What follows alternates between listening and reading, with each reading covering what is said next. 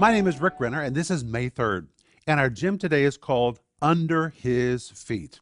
And our scripture is Ephesians 1, verse 22, where the Apostle Paul writes that all things have been put under the feet of Jesus. That word under is the Greek word hupotasso, which is really a military term. The word hupo means to be under. The word tasso means to order or to arrange. But when you compound the two words together, it means to arrange under, to put under, and as a military term, it meant to conquer, to dominate, or to subjugate.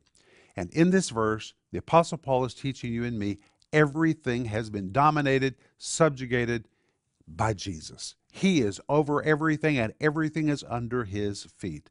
It doesn't matter what you're facing today, Jesus has it under control. It's under his feet. He's more highly exalted than anyone else, and every name, every problem, anything that can ever be brought up has hupotasso. It's already been put under the feet of Jesus. That's what I want you to think about today.